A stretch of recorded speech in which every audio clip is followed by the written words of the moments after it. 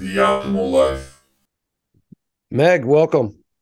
Hi, thank you. So the troubled teen industry, Yes, quite a yes. topic. It is. It is. It's a very interesting topic for sure. What made you want to get into this industry? Why are you so passionate about this? Oh man. So pretty much because of my lived experiences, to be honest. When I was 15, I was actually abducted in the middle of the night by two strangers that told me we can do this the easy way or the hard way. You're coming with us. And I was taken to two different facilities over the course of the next 3.5 years and experienced abuse. And I just really don't want other youth to be going through that. Why did they do that? Why did these masked men come into the home late at night and swoop you away? What was going on?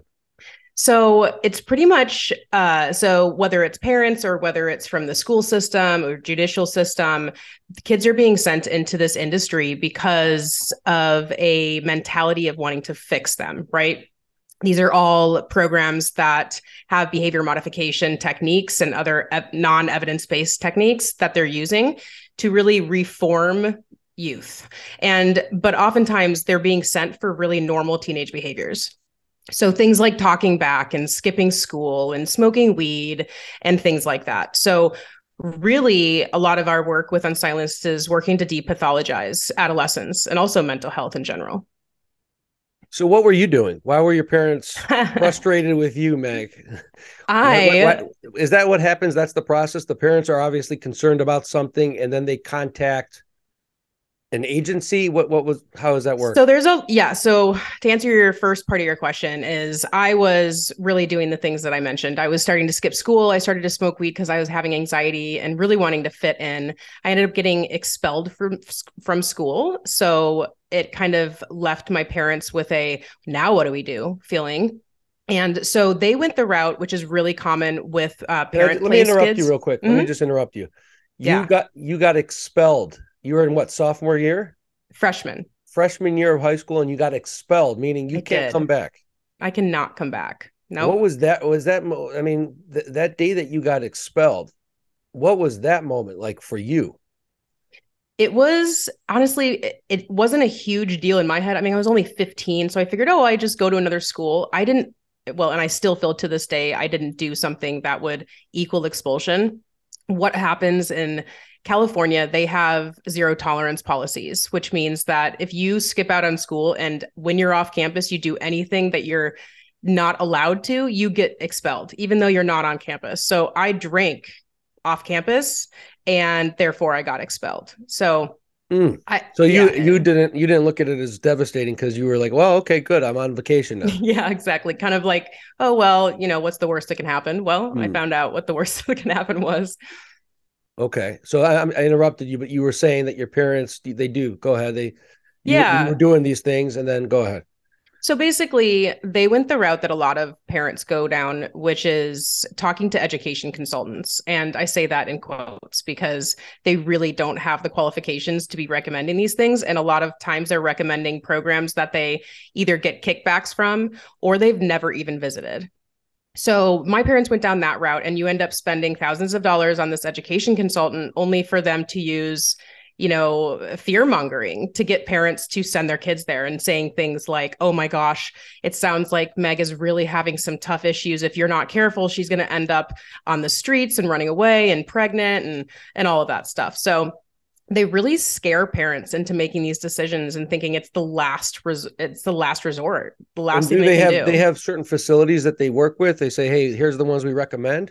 Yeah, a lot of them do. And they have their go-to places they send to. And we've really found that a lot of them get kickbacks from these facilities for every person that they send. And these kids are being, these facilities are charging per day per kid. So it's really like trafficking if you look at it. And they're oftentimes being sent from one state to another. Usually these programs are in states where they have really lax regulations and medical autonomy so that they can do whatever they want to these kids. And the fact that the parents are signing away their rights to these facilities for temporary custody, it's like there's really nothing parents can do. So, and this is not a cheap thing, right? This is extremely No. costly. What is it? What's an average price per month for like It's such a broad range, but I'd say anywhere from five to $30,000 a month. five to And 30 that's a just, month? oh yeah, and that's just parent placement. If you get into the actual like public funds, there's 23 billion of our tax dollars going towards sending these kids there. And then, so you were there for 3 years. Three and a half. Did Yep. you come home at all in between? So I went to one facility that was like a lockdown hospital and it was horrendous. And that was for 6 months. And then I got a week break with my parents. And then I had to go to quote therapeutic boarding school for another 3 years. So while I was in the boarding school, once you get to a high enough level, you're able to go on home visits once you're able to be trusted, you know. So I did get to see my parents. They would be allowed to come up and visit me as well in Montana and kind of hang out for a day or two as well. But So you went from California, which is where you lived, to mm-hmm. Montana? Yeah, so California to I actually went to Idaho for the first program and then to Montana for the second one. I see. And then I was 18 and a half when I got out and when I graduated the program.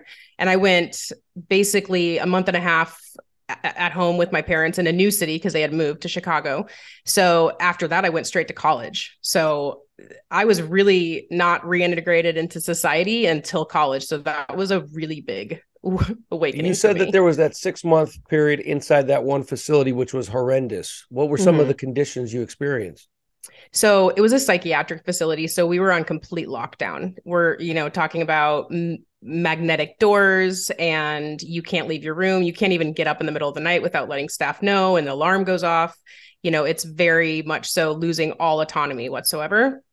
And I've experienced isolation, seclusion. They had a quiet room that was like a padded room and a bed in the middle. And if a kid, acted out, they would restrain the kid, pull their pants down, shoot them up with some kind of medication to make them paralyzed, and then carry them to the quiet room. It was really scary, especially for a kid that has never seen any of this kind of stuff go on. One of the things too I saw, because this is not always just behavioral or bad behavior. One of the things that I saw was this conversion therapy. Pray the gay away. Pray the gay away. What is that? I mean, that's one of the most asinine things I've ever heard. What is that? I mean, a lot of different programs utilize conversion therapy, and they don't really call it conversion therapy anymore because obviously you look at it and you're like, what? Why would, doesn't even make sense. And I think it's 23 states have it completely banned, but it doesn't matter, right? They especially for religious academies, because they have exemptions from regulations. So they can say that this is part of our religion. This is what we believe. And therefore the government doesn't have any say over what they're doing. So they could very much be like, well, it's actually part of our religion to put this boy in a dress and ridicule him and make fun of him for being gay. Like that, they can say that that's part of their program because that's part of their religion. I mean, it's absolutely messed up. But what happens? These parents are sending their homosexual child to these facilities because they want their child to be be reversed and become straight. Is that their intention?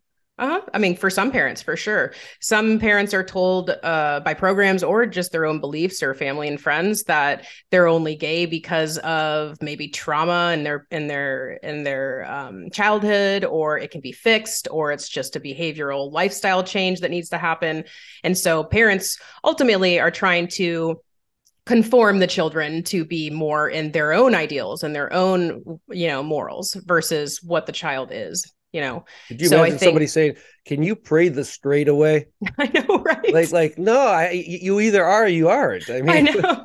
I don't care what your relationship is with your God or whoever this is that you're praying to. Pray away. Yeah. I know, it's so harmful, especially for the LGBTQ plus people, because there's already that feeling of, oh gosh, I don't fit in. And you're just going through your teenage years. And, honestly, there is a really high suicide rate and suicidality and ideation with that group. And so subjecting them to this kind of stuff is just so, so horrible for them. So it really hurts me to think about that stuff. Well, the parents quite often are the issues too. I mean, I know the kids aren't perfect, right? You were doing things that you shouldn't have done, but quite often the apple doesn't fall far from the tree. And what I mean is you may be acting out, whether it's you, Meg, or the thousands and hundreds of thousands of others or millions of kids that are experiencing this. They're acting out because of maybe something that they're being exposed to by their parents. The way that they were brought up, the way that they were raised, the way that they were talked to, treated, mistreated, whatever it is. Yep. And then they are the effect of that cause. Right. Well, and even if you look at the kids in this industry, there's a really high rate of adopted kids. I was adopted myself, and programs actually, they target us because they know we're going to have issues with attachment. They know we're going to have some kind of trauma in early childhood because of it. And so a lot of times there's some kind of early trauma that goes on. And then when they start to get older, they start to process that trauma and you'll start to see behaviors. And so that's when parents are like, oh, we need to send them to this program. So we are actually trying to fix trauma by creating more trauma. If you put it like that, you know? So it's really, really, really sad. It is very sad. So that's conversion therapy, but there's multiple names for these different things, right? There's like a whole myriad. I saw the video that's on your website. Oh, you did? Okay, great. Yeah. So, I mean, and they have real fancy names, like very, very sweet, right? Talk about some of these other therapies or modalities or whatever they're calling them that they are trying to market as, hey, we're here to help. Right. I mean, they come in many different names, like I said, therapeutic boarding school, like I went to, behavior modification programs, foster care facilities, even residential treatment centers, boot camps, conversion camps, religious facilities, wilderness. There's so many different types, but one thing really just goes across the board is that they use this deceptive marketing to try to lure in these decision makers to get their kids to go there. So if you go to my program's, site, you've got like this awesome like view from a drone that shows the horses and the lakes and, oh, look at this, look at these kids playing together. They're having so much fun. It's like a family. And they also use like buzzwords like DBT and CBT and trauma-informed care to lure in these people. And in reality, in our research, we're finding that not only do most of these not even use CBT or DBT techniques, but if they do, they're using it in ways that it's not intended to be. For instance, like using CBT as a mean of a punishment or a consequence for a behavior instead of like being actual therapy, right? It's always in a consequence form. Wait, you said that's cognitive behavioral therapy? Yeah. Okay. Interesting. Yeah. So across the board, though, you have found there to be so many commonalities and similarities across this country for teenagers that are being placed into these boarding homes, for lack of a better word. They're all, right? It's basically boarding school. Yeah. Congregate care facilities. Right. And but across the board, there are common themes that you're trying to shed a spotlight on and create reform. What are some of the major things that are really very, very concerning to you? I'd say the biggest one is that this is such an old practice. Like this has been going on in this industry for over 50 years. And if you trace back the history of the TTI, it goes back to a cult. So we are literally facing, quote, treatment for these young, impressionable teens based on cult. That's really what we're doing. And it's all stemmed from that. So that's one really big concern. The second concern is that it's non-evidence-based. This is honestly not evidence-based. And even if we take the abuse we know is going on in these facilities away and just pretend it's not there anymore, the act of removing a child from their home, from their community, from their family, and forcing them to live their life away outside of their community is in of itself abusive. And we're not even looking at that. So the program owners that can say, oh, well, ours is different. We've got horses, we've got this, we've got that, we're different. It's like, no, because you're keeping children from 1 to 3 years in these facilities, despite there not being evidence to keep them in that facility. And they're using, diagnosis codes that allows for them to have extended care, right? So they're incentivized by that per night payment versus actually getting better. And the reason why that is really concerning is I myself and, most of the people that I associate with look at mental health care as healthcare. it's one and the same. It's just as important as making sure your body is in good shape.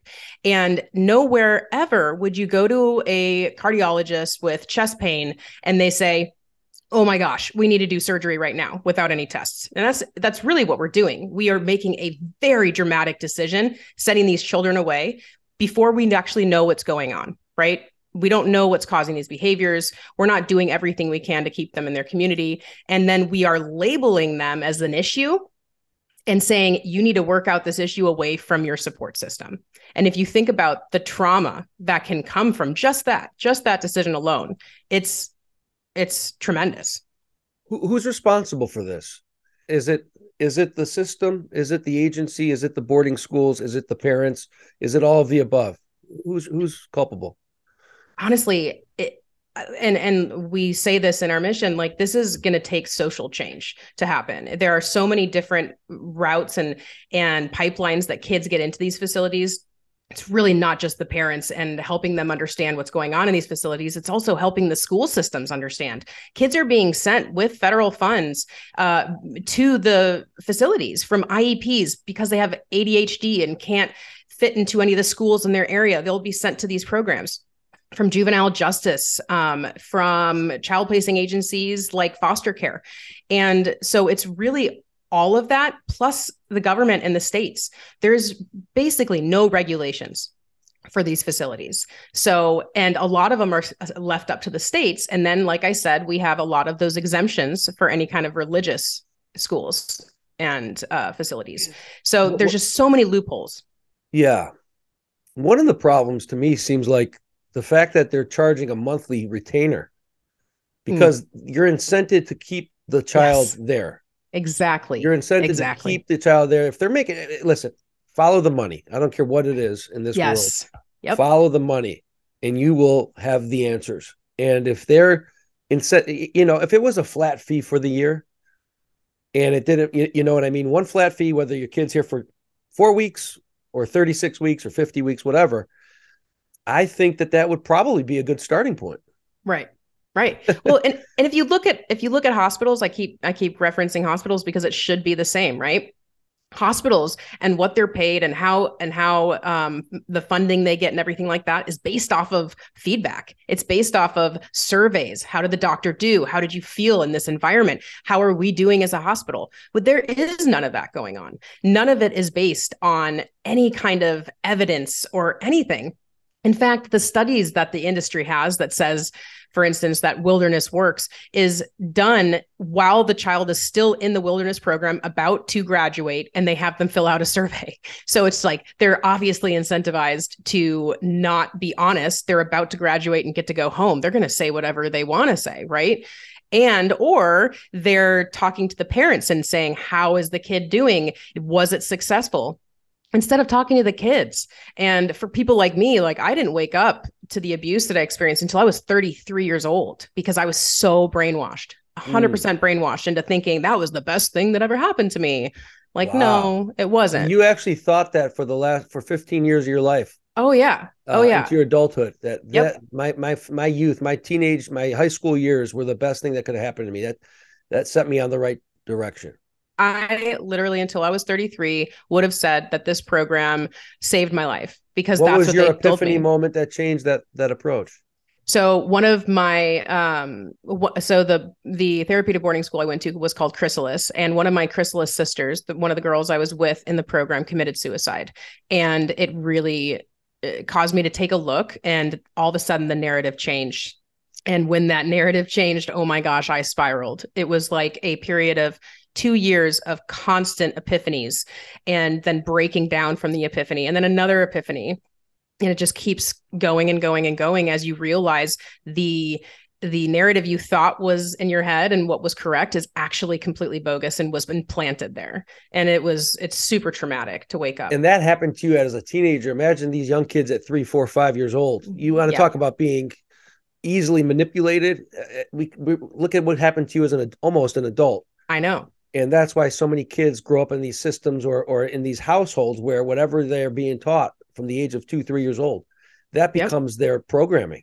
Yep. Absolutely. And the younger you are, the easier. I mean, it becomes who you are, right? But right.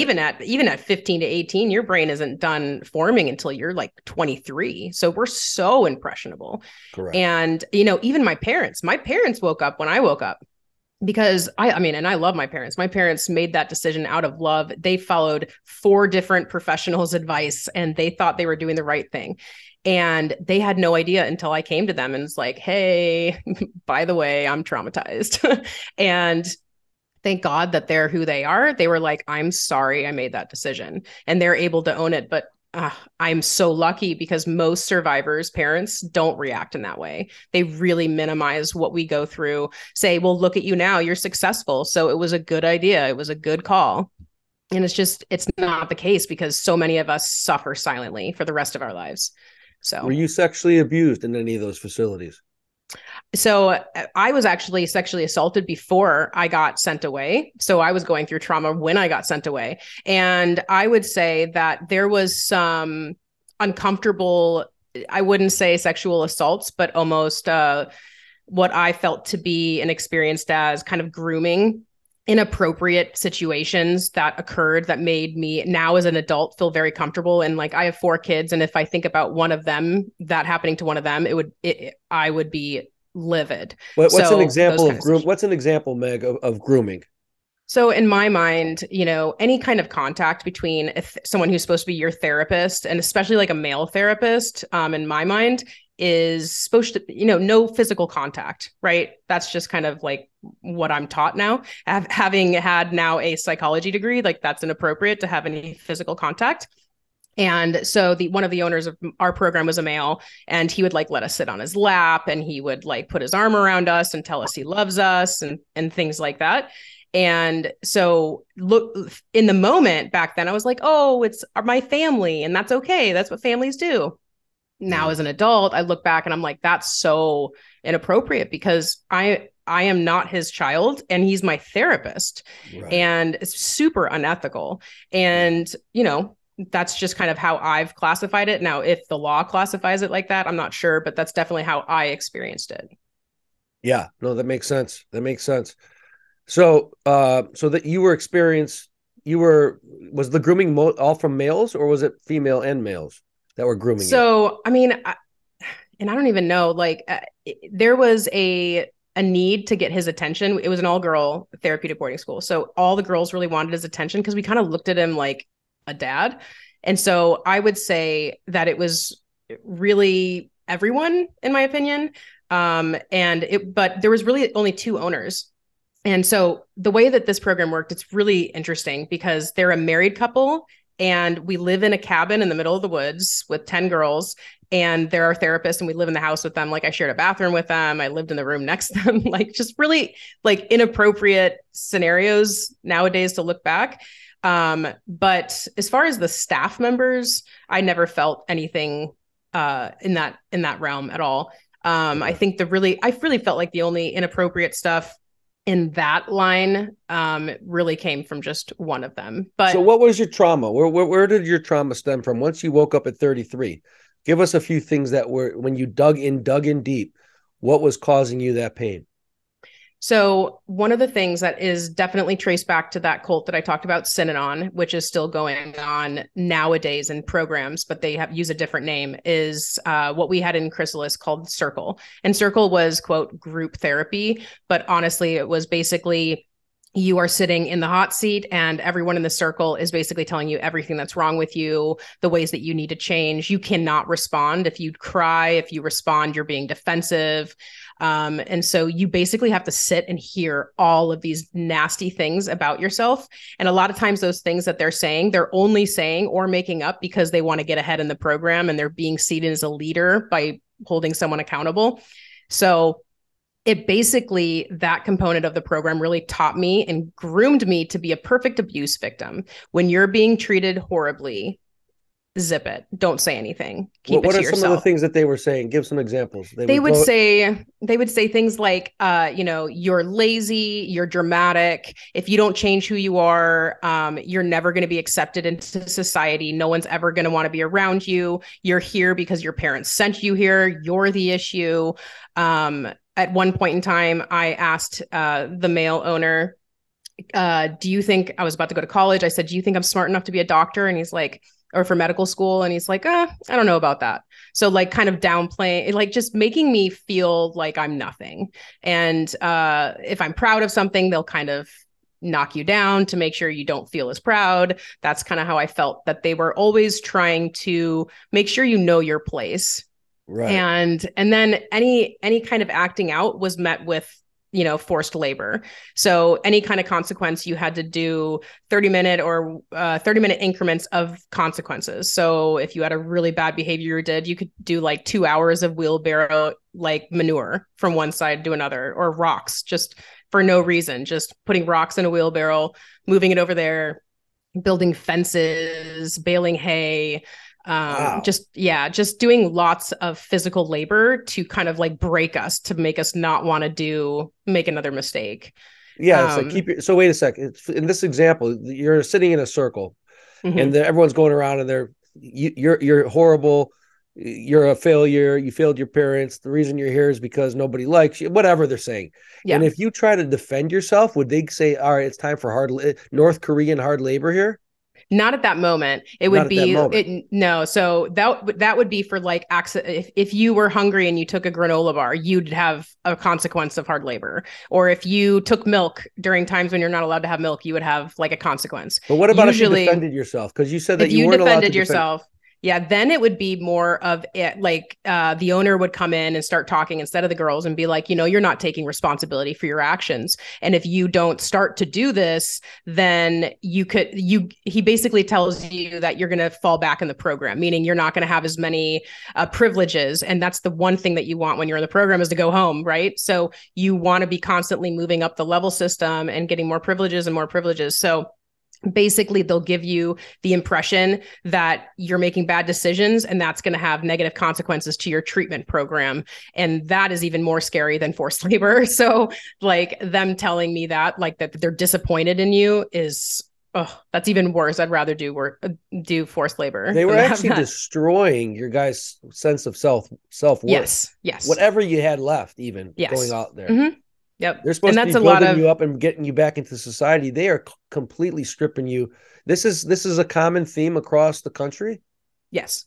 Every program that I know, there is some kind of breaking down the teen or the youth to build them back up in whatever system they want. And which is why I really equate these types of programs with cults. It is extremely similar. And the kind of indoctrination that happens, it's across the board, honestly.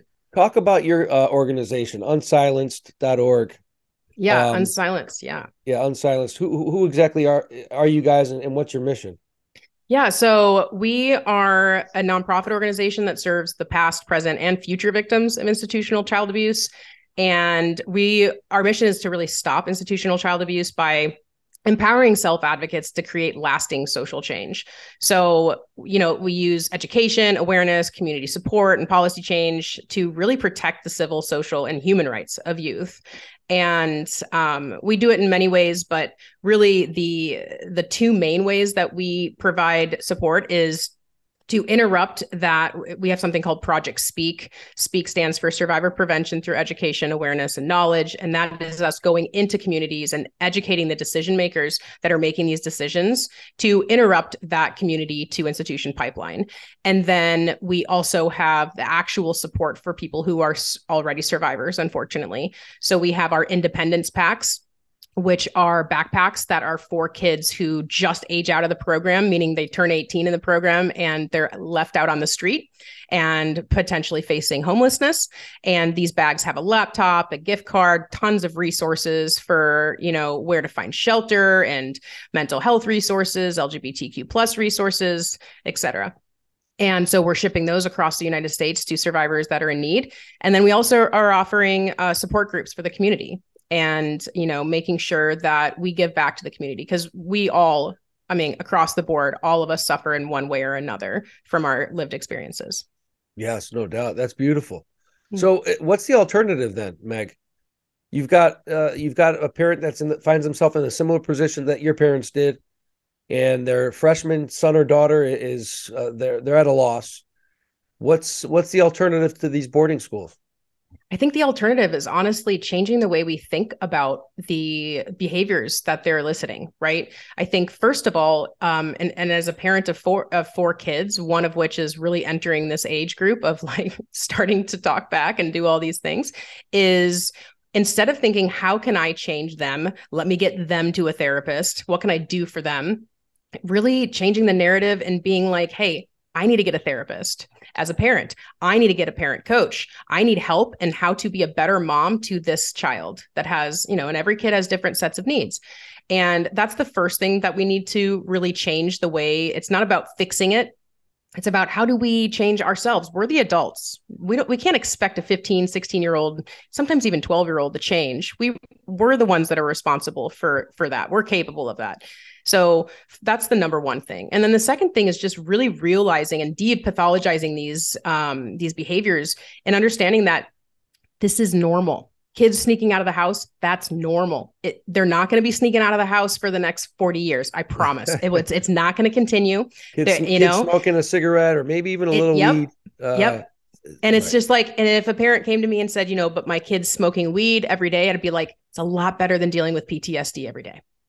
It is. And the research supports that kids that start doing drugs in their teen years, that when they enter into the career world, it does go down and it tapers out. In fact, like that's historically what has been shown happens. If you don't do anything as far as like put them in treatment or anything like that, it will go down. And yes, some addicts will, come out of that, but they will be so much better off if they're an addict without being institutionalized than if they're an addict with institutionalization. Yeah. The one thing, and again, everyone's different, but I look at parents that were like your parents or all these millions of parents that are sending their kids off. My kid's a problem. I don't want the problem anymore. Let the system deal with them. Let these schools deal with them. And to me, it's counterintuitive that if you can't get your own child to conform in this respectful way or the way that you hope that he or she would, why do you think that some random group of people who are incentivized to keep your kids there based upon financial incentives and to have control and maybe potentially putting your kids in the hands of predators? I assume there's predators out there. Oh yeah. There's no doubt. Tons. I don't even care if you sitting on the psychologist's lap, the head of the school's lap, as a 16 or 15-year-old, that's a predator. Yeah. I mean, looking back, you have to assume that there's bad behavior going on. So I just find it somewhat baffling to me. Listen, I've got kids too, and I understand it could be frustrating at times, but you're just throwing the towel. Like, hey, I can't teach my kids right from wrong. Somebody else has to now. Like it just seems like a weird part of the mentality of the parents to just kind of say, I'm inferior, I'm weak, I'm not able to do this. I need you, Mr. Stranger, to take care of my child now. Mm-hmm. And good luck. Bring them back in 3 years straightened up.